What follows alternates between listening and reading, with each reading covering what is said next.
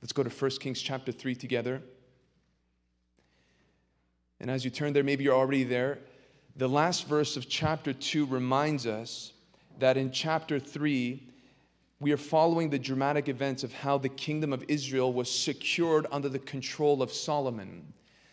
And those events that led to the security of the kingdom detailed how Solomon removed 4 particular individuals who were direct threats and rebels against the cause of God.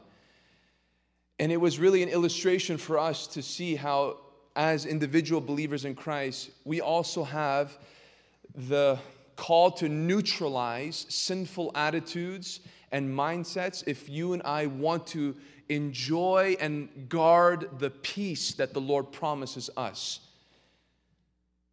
And that fundamental truth for practical holiness will now be built upon with the lessons of this new chapter. Chapter 3 is going to be a window for us to see how Solomon now will advance the kingdom after he has dealt with the obstacles to his kingdom. This is a bright new day for the nation of Israel, especially with the promise that was given to David concerning his son, how under his leadership there would be unusual prosperity and unusual serenity. And with this in view, we eagerly await to see how Solomon will usher in this reality. And so we read the first few verses of chapter 3 together. Verse 1 reads, Solomon made a marriage alliance with Pharaoh, king of Egypt.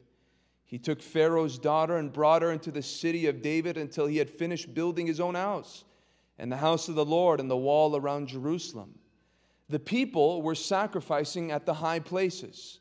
However, because no house had yet been built for the name of the Lord, Solomon loved the Lord, walking in the statutes of David his father. Only he sacrificed and made offerings at the high places. And the king went to Gibeon to sacrifice there, for that was the great high place. Solomon used to offer 1,000 burnt offerings on that altar. Lord, help us see your glory. Help us hear your voice. Help us be transformed and conformed to the image of your Son. Help us know the joy and the peace that comes from loving your law. In Jesus' name we pray. Amen. The kingdom was secured in the hand of Solomon. What is about to happen? Oh, the possibilities are endless. Oh, the pathway to peace is now clear. And verse 1 is pretty anticlimactic, isn't it? Because the first thing that you and I read about Solomon's decisions early in his reign is that he makes a marriage alliance with Pharaoh, king of Egypt. Question for you tonight, students of the Old Testament. Is this a good thing or a bad thing? Bad. Good. You know your Old Testament well. There are various reasons why this decision that Solomon made was a grave mistake. This is a disobedient act. This is prohibited by God. And there is one other subjective reason why this is wrong. Why would Solomon need to make a political alliance with Pharaoh? What was Solomon promised by God? What was promised to David concerning Solomon? What was going to be something that this government was to enjoy? Peace. Not just internally, but peace with what? The surrounding nations. Solomon did not need to do this, but he does it. He does it anyway. And it makes you wonder why he would do this. Why would he make this decision? And you get the feeling that Solomon himself knew that he was going against the will of God by pursuing this. What's the impression that you get from how you read verse 1 that would give you that kind of a clue? Solomon made a marriage alliance with Pharaoh, king of Egypt. He took Pharaoh's daughter and brought her into the city of David. What's the next word? Until until he had finished building his own house and the house of the Lord and the wall around Jerusalem. Bad decision, but we still have Solomon here with somewhat of a sensitive conscience for now. For now. When it comes to 1 Kings chapter 9, and you could turn there to see what I mean, Solomon chooses to do something with Pharaoh's daughter that's quite insightful. In 1 Kings 9, verse 24, what does it mean that he brought her into the city of David until he had finished building what he needed to build? It says here in 1 Kings 9:24, but Pharaoh's daughter went up from the city of David to her own house that Solomon had built for her. Then he built the Milo. So Solomon completes the building of the house of the Lord. He completes the different edifices that he needed to complete. And from there, he removes the daughter of Pharaoh to a distant place. The reason I believe he does this is because he understands that in marrying Pharaoh, who was not just a foreigner, the problem is not that she was a foreigner, she was an idol worshiper. She was a pagan. He did not want her immediate presence to be a defiling thing once the holy things of God were established. He understood that having her in close proximity was a problem. And so he even premeditatedly, right? He thought about this before. I will marry her. And when it comes to doing what God called me to do and establishing and centralizing a place of worship, I will now remove her. I will remove her. And so he knew that there was something wrong with this, even before. And he might have excused this marriage as a political alliance, but he understood that down deep inside, this was a violation to the wisdom of God. And Solomon will show us down the road that how once a soft and delicate conscience can become hard and unfeeling. Something that might have bothered you at one point may not bother you at all later on. And I'm sure that Solomon had more reasons to justify why he did this. Was his father the best example to him on how to marry a woman? No. Not only did David have many wives, he married a foreigner. Absalom's mom, according to 2 Samuel 3:3, was a foreigner. And who is seeing all of this? Who understands the history of his own father? Solomon, surely. And although David told Solomon near the end of his life, follow, cling, walk in the statutes and the ways of the Lord, it's very difficult to convey conviction, even godly conviction, true conviction upon somebody when you yourself are not even convinced of that same conviction. It holds no authority. It has no grip. Ultimately, it has very little influence.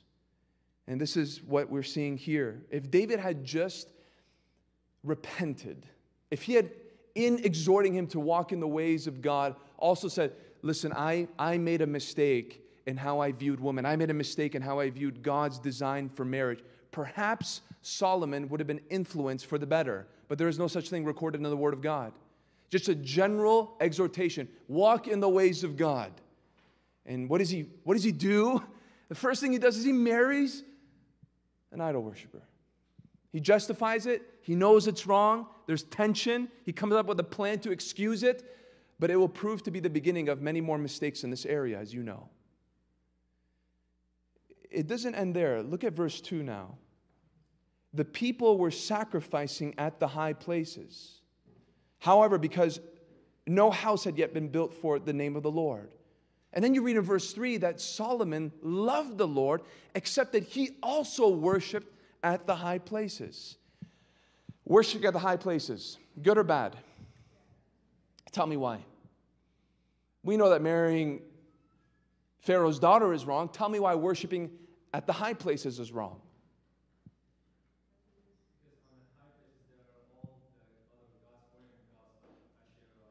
This is how the false gods were worshipped.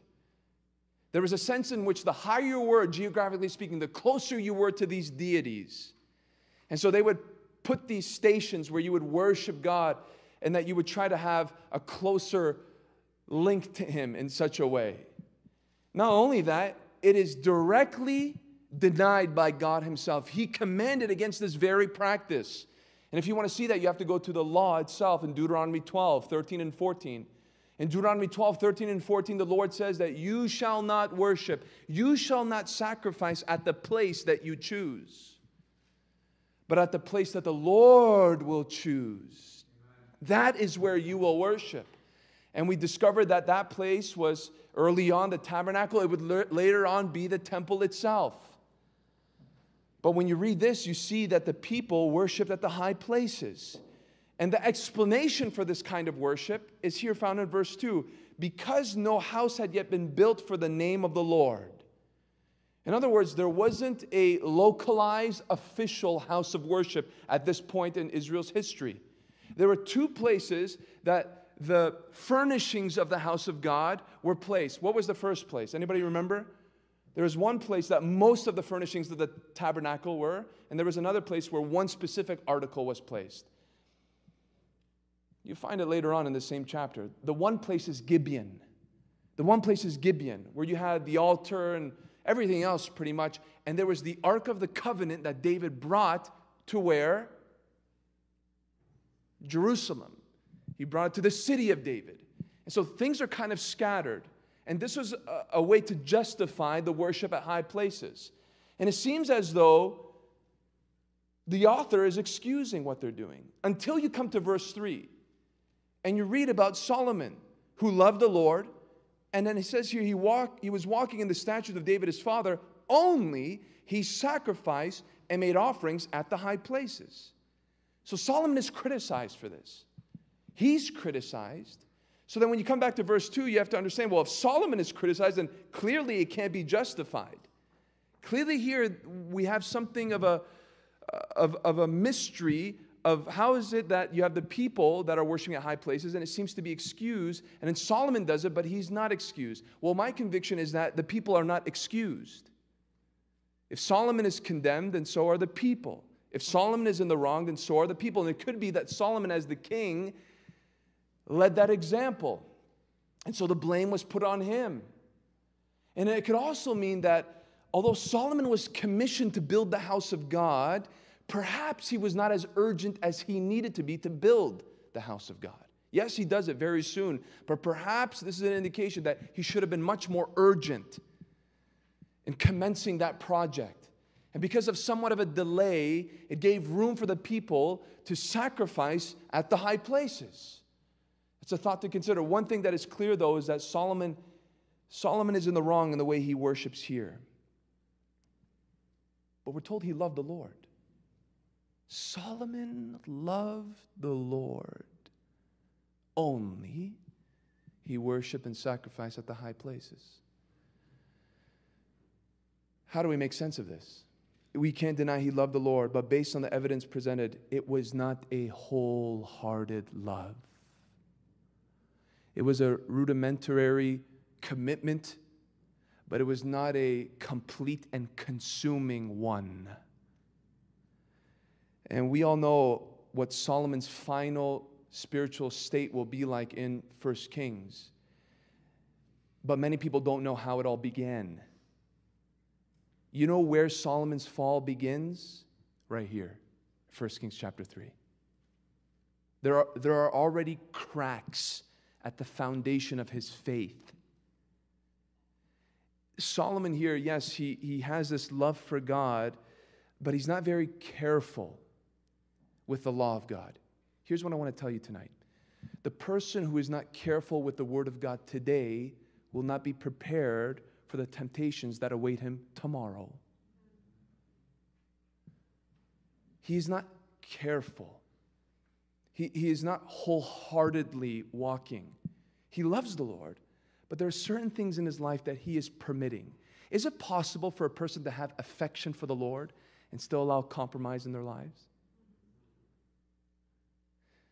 And perhaps you know somebody, perhaps you even said this, that person loves God, but they're doing these things that seem to contradict that love, that devotion, that conviction.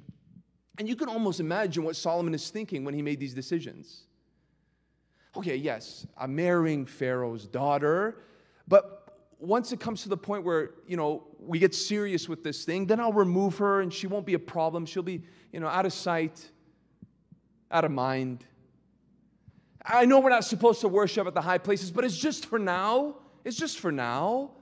Once we have the temple set up, we'll not see these high places anymore. They'll become vacant. They'll collect cobwebs. Is that what happens in 1 Kings? Do the high places go away?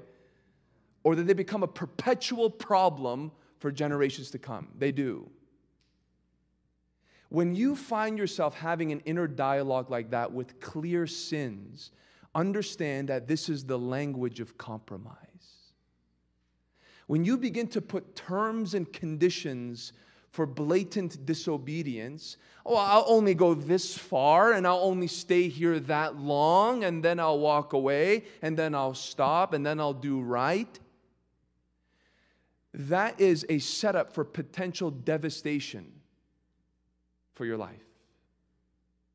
So when you hear those thoughts and you have that kind of conversation with yourself, understand and remember Solomon. And we see here what happens next. And the king went to Gibeon in verse 4 to sacrifice there, for that was the great high place. Solomon used to offer 1,000 burnt offerings on that altar. 1,000?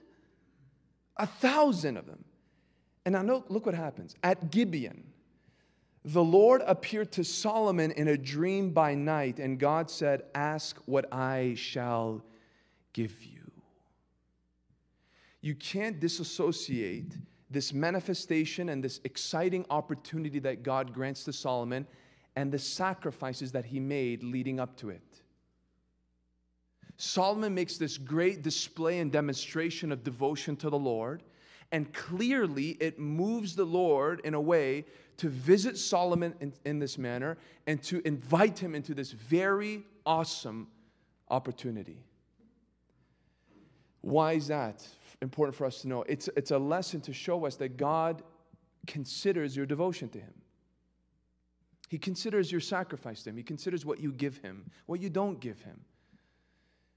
And it would be unfair for me to say that just because we are all children of God by faith, that we all experience God's blessings in the same way. That's just false.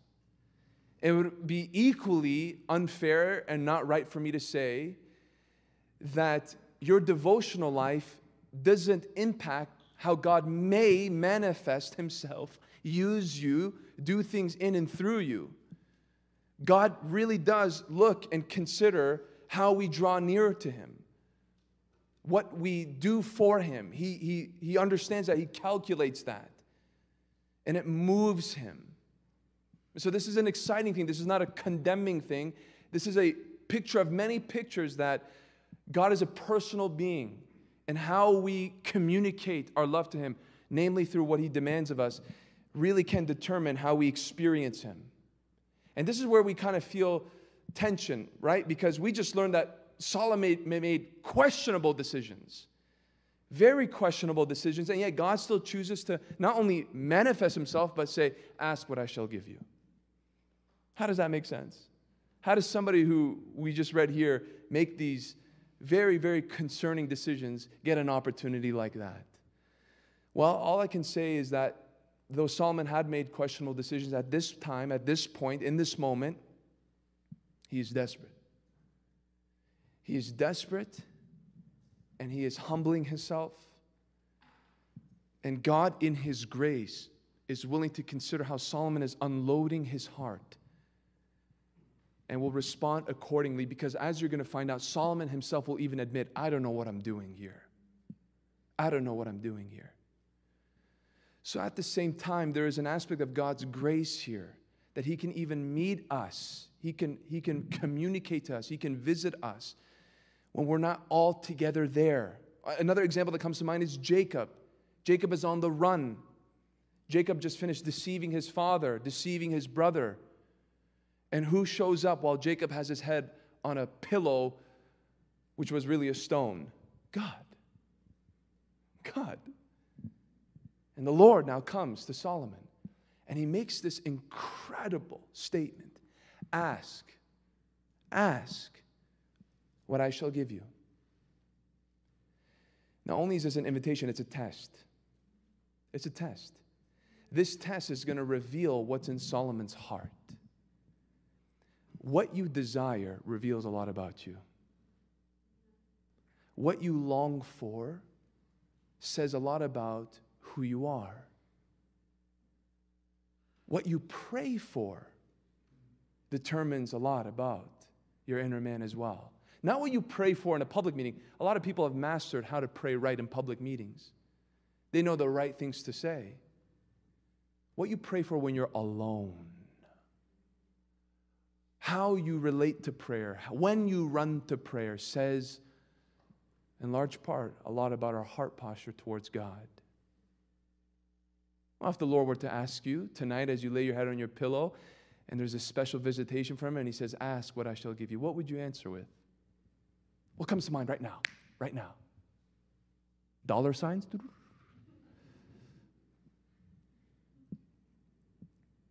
Ask what I shall give you.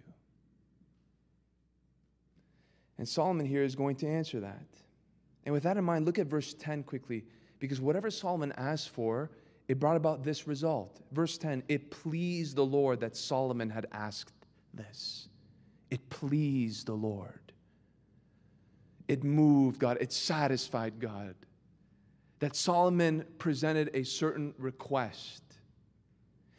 And if you and I desire to please God, then we will consider not only what Solomon asked for, but the manner in which he asked it. There are components here, ingredients here, that make this prayer so powerful as a model of how we can know a fragrance and a fruitfulness in our communion with God that can assure us His heart being pleased.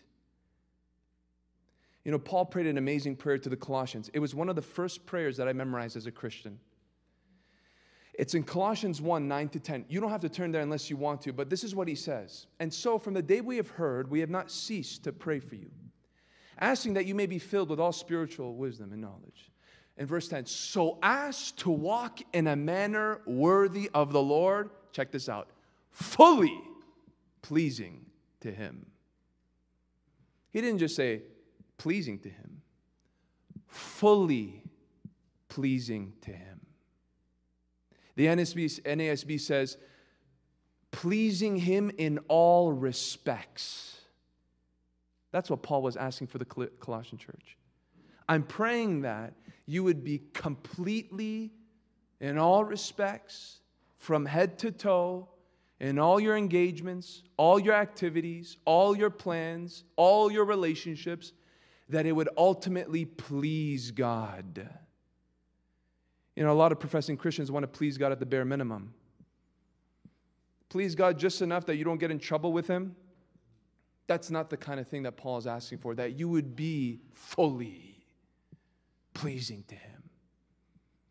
That's the heartbeat of a Spirit-filled Christian. Lord, I don't want there to be one sliver of my life that would grieve the Holy Spirit.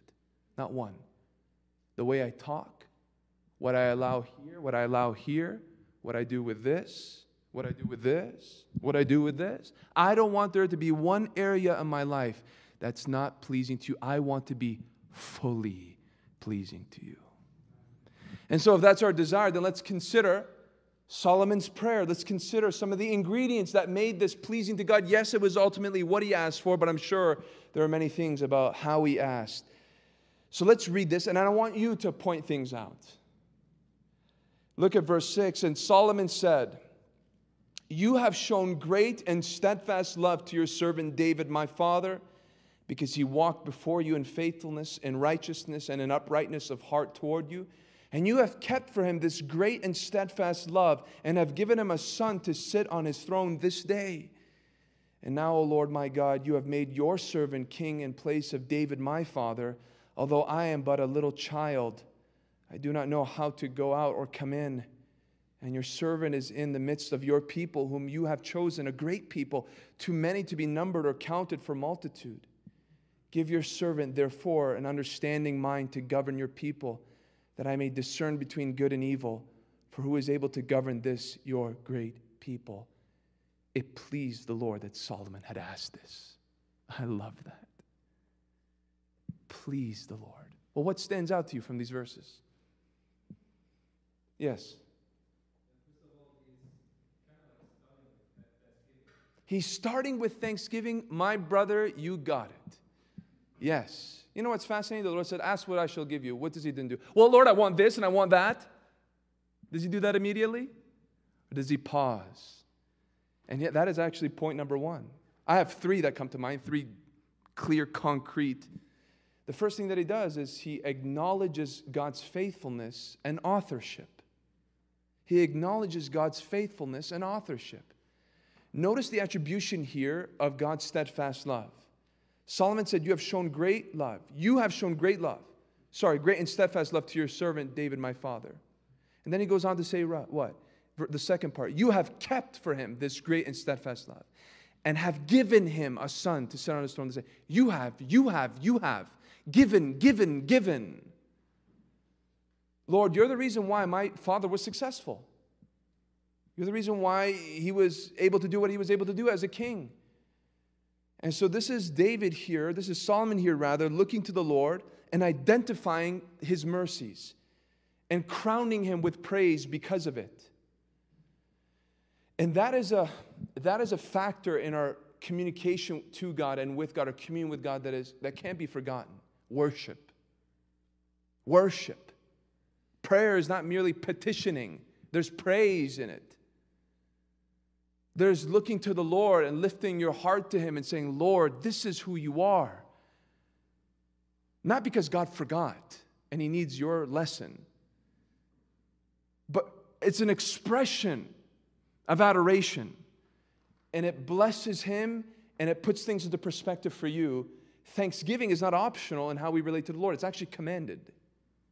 Thanksgiving is commanded. In fact, the psalmist says in Psalm 100 verse 4, enter His gates with thanksgiving. I mean, enter His gates, meaning your introduction in a sense should be in the front part of your mind.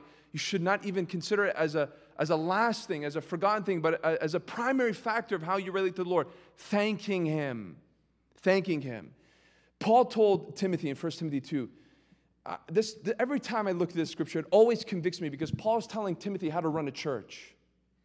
And one of the first things that he tells him to do is have a prayer meeting. What kind of priority do you think prayer meetings have in many churches today? 1 Timothy 2:1. I want you to see this. He gives different categories of what a prayer meeting, a public prayer meeting, should include. And he says here, I urge you. This is urgent. He didn't say at the end of the letter, oh, you know what, Timothy, I forgot. If you have time at the Sunday service, throw in a couple prayers. That's not what he says. He says here, first of all, I urge that supplications, prayers, intercessions, and what? Thanksgivings. A church together collectively should know how to, with one voice, thank God. We thank you, Lord. We worship you, Lord. We acknowledge you, Lord. We ascribe to you all exaltation, all honor. You're the one who's done all this in this person's life, in our church's life, in my life. So thanksgiving is included in that. And then look what he says in verse 3 of the same chapter, 1 Timothy 2:3. Why is one motivation to give thanksgiving? Among many reasons. This is good, for it is what? It is pleasing in the sight of God. It pleases to see His children, His servants, His redeemed, thanking Him. And if we want to please God, if we have a personal relation to the Lord, I want to please Him. You please the people you love. I want to please Him. Lord, if me giving you thanks pleases you, then so be it. I will thank you. And Solomon models that, not just by thanking Him for what He's done in David's life, but acknowledging Him for what He's done in his own life. Look at verse 7. And now, 1 Kings 3, and now, O Lord, my God, you have made your servant king in place of David, my father. You promoted me. What did his brother Adonijah said? Now I will exalt myself and be king, right? That's not what this man says. He says, you made me king.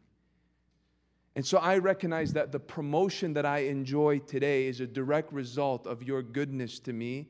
I do not deserve this. And you know, Isaiah tells us that there are three things that the Lord considers when He looks favorably upon a person. It's a very common passage of Scripture in Isaiah 66 verse 2, What does Isaiah say by the Spirit that the Lord does when he looks upon somebody? What does he look for before he looks upon them? There's 3 things. Anybody remember?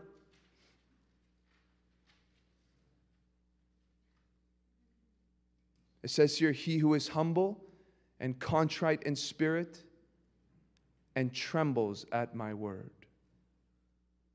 Trembles at my word. But he says contrite in spirit. You know what that Hebrew word contrite is? It's the same word used to describe somebody who is lame in their feet. Somebody who is paralyzed. Somebody who is crippled and can't walk. That's the same word used to say contrite in spirit. So what Isaiah is saying is the Lord looks upon one who is humble and lame in spirit. In other words, disabled, incapable, admitting their inability to do anything and achieve anything. When a person confesses that they are in such a place, that is where God looks and sees and considers and is ready to move favorably. I'm paralyzed. I'm paralyzed in the innermost part of who I am to perform anything of value, anything of fruit, anything effective. I can't. In the same way that a person who is crippled can walk, I can't do what you've called me to do. And what's so fascinating about Solomon's posture here is because he already has the throne. It's been given to him. And not only that, he's even been told very nice things about his ability, and he didn't even consider it. Do you know Solomon was commended in a certain way? He was praised in a certain way by probably the most important person on earth that he can receive any commendation from, his father. His father said something to him right before he died, and it didn't get to Solomon's head. What did he tell his son Solomon when he instructed him to remove those rebels that posed a threat to his kingdom? If you don't remember, go there in 1 Kings.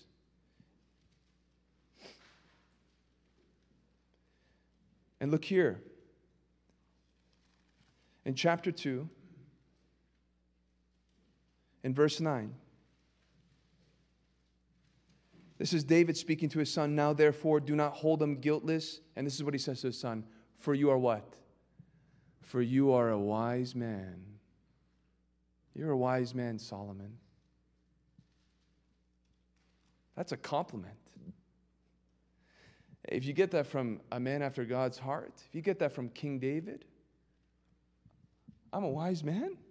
I am a wise man. Is that what Solomon says to God? What does he say to God? He says, although I am but a little child, I don't know how to go out or come in. He didn't take that too far into consideration. He knew who he was. He knew that he was incompetent. He was lacking experience, that he was immature to an extent to lead this great people. So he comes before the Lord. Lord, it doesn't matter what kind of authority I have here on earth, the position, the ability that I have access to. It doesn't matter even what my father has said. God, you need to bless me. I need your touch on my life. I need your enablement. I need your favor. I need your grace. And this is what God is moved by. This is what God sees, a man so aware of his neediness. I will move in your life. I will answer. This pleases me when you acknowledge the reality of your inadequacy. So it's more than just passionate, pleasing, and persistent prayer not being known unless we believe God is the author of all the blessings that we enjoy.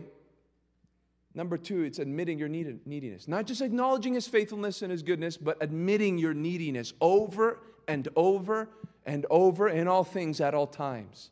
This is who God looks to, the one who is lame in spirit. The one who doesn't get puffed up by what they've done with their hands, how they arrive somewhere, and what even people say about him. It doesn't matter. I can't preach this if you don't help me. I can't go up there and say anything of worth until you help me. Despite the encouragement, despite what people say, Lord, if your hand is not upon me, then I'm like a little kid running around with a crown. I have no idea what I'm doing. I need your help. And that moves God. I wonder if you parents pray like that with the babies that God has given you. Lord, you need to help me here. I wonder if you businessmen pray like that. Or maybe you figured it all out, right? Because you're so smart. I wonder if you counselors feel like that before you enter into a room with somebody who has a case that perhaps you have seen and dealt with before, but still, this is a person with unique qualities and unique circumstances. Lord, if you don't help me, I need you. I need you. I need you. That's what moves God's heart, to come to the aid of a man. But we see something else here. It's a third thing. Tell me if you can see it. Verse 8 and 9 of 1 Kings 3. And your servant is in the midst of your people whom you have chosen, a great people, too many to be numbered or counted for multitude. Give your servant, therefore, an understanding mind to govern your people, that I may discern between good and evil. For who is able to govern this, your great people? The first thing is that he acknowledged God's faithfulness and authorship. He gave him thanks. The second thing is he's admitting his neediness and that he can't do this without God. And there's a third and last thing based on the two verses that we just read. What is it that stands out to you? Yes, brother.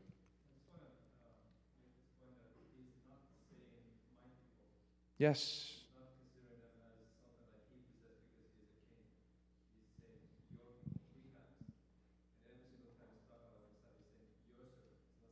Yes, absolutely. Well, you're nudging us into that last part. Your people, your servant. Yes. There's no room for any other deities, no room for any other God. Yes, that's right. So he's acknowledging God as God. He's acknowledging himself as a servant. But let me give you a hint. In asking for a certain ability, what is his motive? There's a responsibility, yes. Yes, absolutely. He is asking for the right thing. It's one thing, though, to ask for the right thing. It's another thing to ask for the right thing with the right motive. James tells us that you ask, but you don't have, because what? In what you're asking for, you're desiring to satisfy your own passions. I can ask for the right thing and not get the answer because in asking the right thing, I have the wrong desire and goal behind it. Solomon here is not just asking for wisdom. It's something that we should all seek. But Solomon is asking it for a certain reason. And the reason is twofold. Our brother alluded to it. Your people. This isn't my people. These are your people, God. And I feel the tremendous weight of that responsibility because if they're your people, then what I do to your people ultimately determines much more beyond my own life. Your people, they belong to you. It's your glory. I need your help. Enable me for the sake of your people and ultimately your name. So the third thing is asking God's gifts with the right motives. Not just the right things, the right motives. And if I look to the Lord and I ask Him for things that are even prescribed in the Word of God, things that I have access to, then I also have to examine my own heart and say, why am I doing this? Why am I asking the Lord to empower me in a certain way? Why am I asking the Lord to open opportunities? Why am I asking the Lord to provide me this or that? Because as James said, you can ask and not receive. And one of the reasons why you don't receive is because there are fleshly passions that are buried underneath that you are ultimately trying to quench. And God sees our hearts above all things. Do I want to be known as successful? Do I want to be seen as a spiritual celebrity? Do I want to, through this answer in prayer, obtain respect, power, authority? You know, Paul in 1 Corinthians 14, he gave instructions to that church, a very gifted church, gifted in the supernatural. He gave them practical instructions of how two certain gifts should be operated in the local congregation. The gift of tongues, the gift of prophecy. Everybody's like, yeah, tongues, talk about tongues, please. I'm not going into tongues. I want you to see a principle in those few verses, to see something as a principle for how we seek the Lord for certain things. And Paul says, in the context of the local assembly, if you're to seek after anything, seek after which gift? Prophecy. Do you know the motive? Why? Why does Paul want the church who are very excited about the gifts?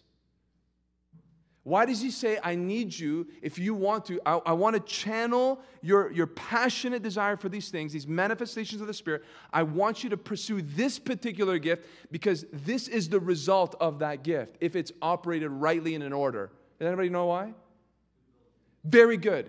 And if you don't know it, turn with me there. 1 Corinthians 14, let's look at verse 3 to verse 5, and you will see Paul's repeated ambition in wanting the church to be equipped by the Spirit in this way. And it tells me something about God's heart. If I am to be gifted, if I am to be empowered by Him, for what reason? Well, let's look at it together. Let's look at verse 3 and verse 5 with that context in mind. He says in 1 Corinthians 14, verse 3, on the other hand, the one who prophesies speaks to people for their upbuilding and encouragement and consolation. Keep upbuilding in mind. Look at verse 4. The one who speaks in a tongue builds up himself, but the one who prophesies does what? Builds up the church. Number 2. Now I want you all to speak in tongues, but even more to prophesy.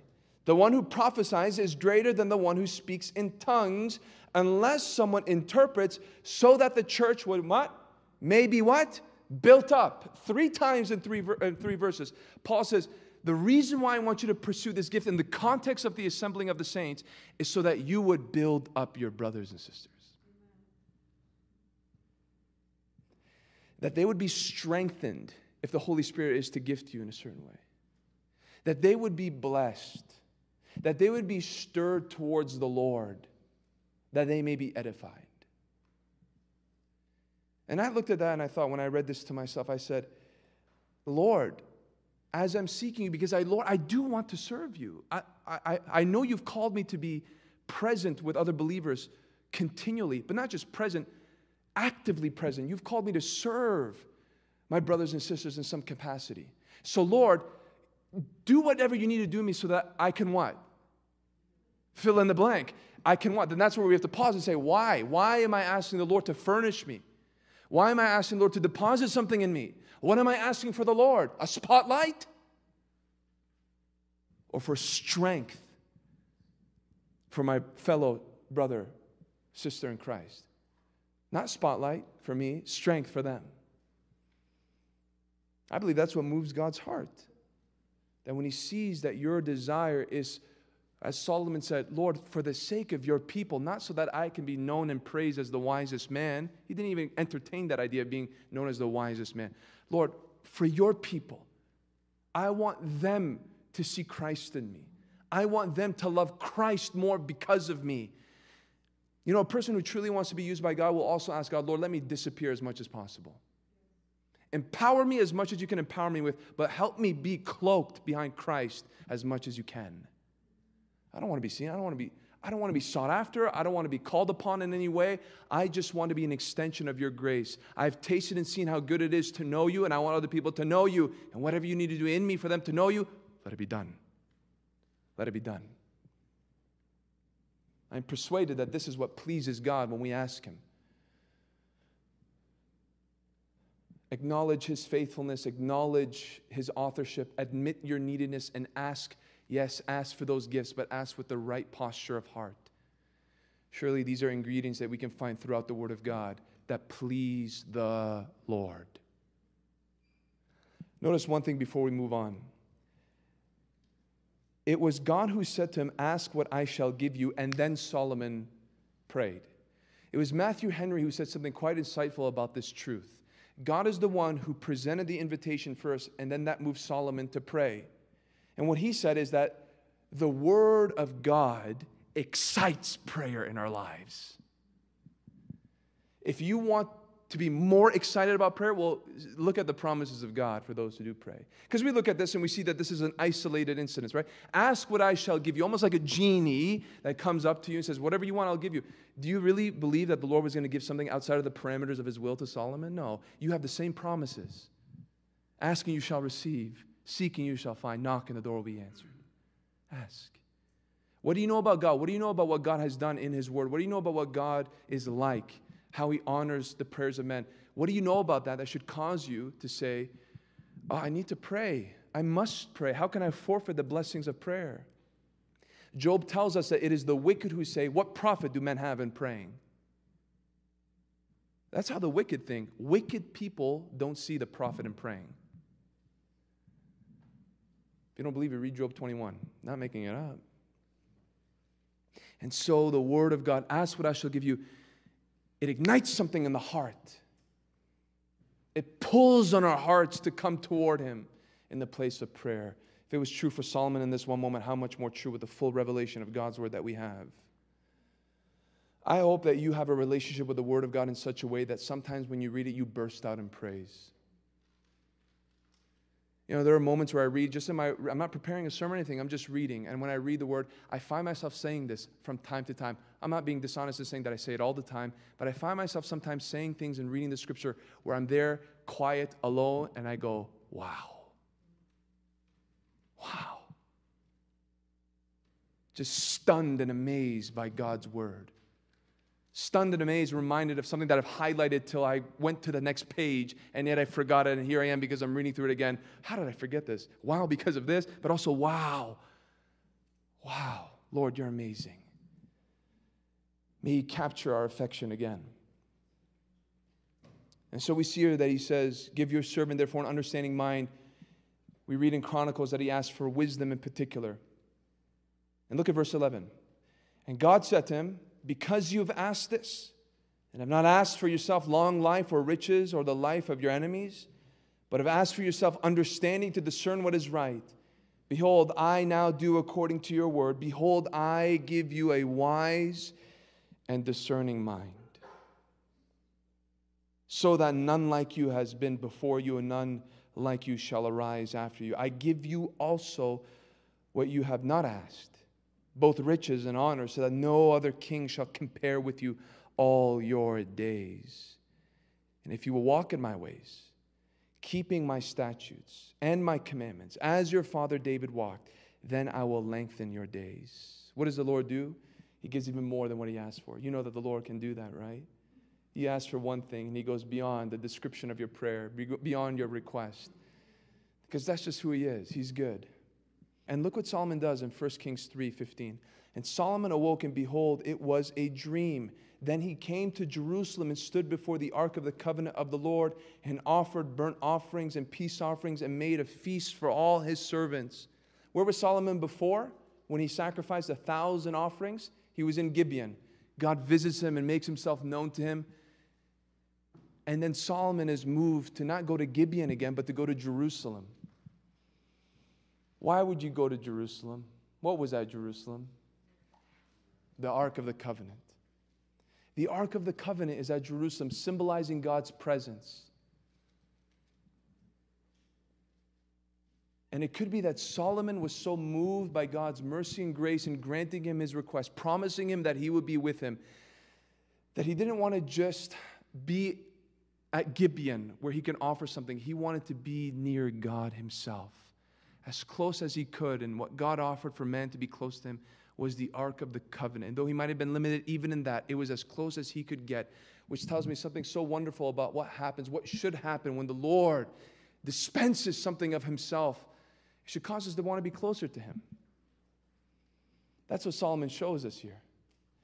If Solomon is already operating in wisdom, it's showing right here. That when God shows Himself to be pure and good and perfect as He is, and you get to taste that, oh, let it draw you closer to Him. Let it bring you closer to Him. Let it want you to be nearer to Him. And Solomon here, doing what he should do in his worship, coming to the ark and loving Him as close as he can, will be tested in the same chapter to see if this wisdom for the sake of God's people will really work. Let's pray. Lord, we thank You for this Bible study. And we pray that the wisdom through Your word would have been engraved, would have been knitted in our hearts and our minds. We ask, Lord, that we would give You the worship that You deserve because of Your goodness, that through Solomon's example, we would be motivated to come nearer to You and say, Lord, thank You for being so good to me. Thank You for leading me and providing for me. Thank you that where I am today is because of you. And so, Lord, we just ask that you would receive this fragrant offering, this sacrifice of praise. Lord, for those who might be struggling in the area of prayer, may they remember that it is as simple as what we see here.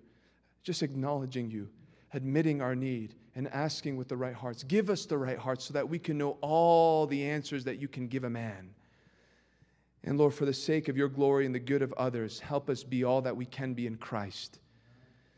Lord, we see that these times are dark and they are just shakings and birth pains reminding us that your return is nigh. So help us make the most of this time. Help us utilize the gifts that you have given us to make much of your name. Lord, help us remove any compromise, any little thing that we are justifying, that we have said to ourselves is just for now and I won't go too far like Solomon. Help us see that you've given us him as an example of how these small things that we tolerate can become big things that were very difficult to remove. And so, Lord, even if there's anything in our hearts, even now, things that we're enjoying, things that we're allowing, things that we're entertaining, that we know goes against your word, but we have been at peace with it because of our justification. Lord, let it die tonight. Let it just lay it at your feet and ask that you give us the power to put our foot on its neck and say, no more. I want to live consecrated and wholly committed to the cause of God. So, Lord, we want to love you, but not like Solomon did at this point. We want to love you with all of our hearts, all of our soul, all of our strength, all of our might. You can help us do this. We will run in the way of your commandments when you enlarge in our hearts. In Jesus' name, amen. Amen. Saints, let's stand and worship the Lord. Let's stand and worship the Lord.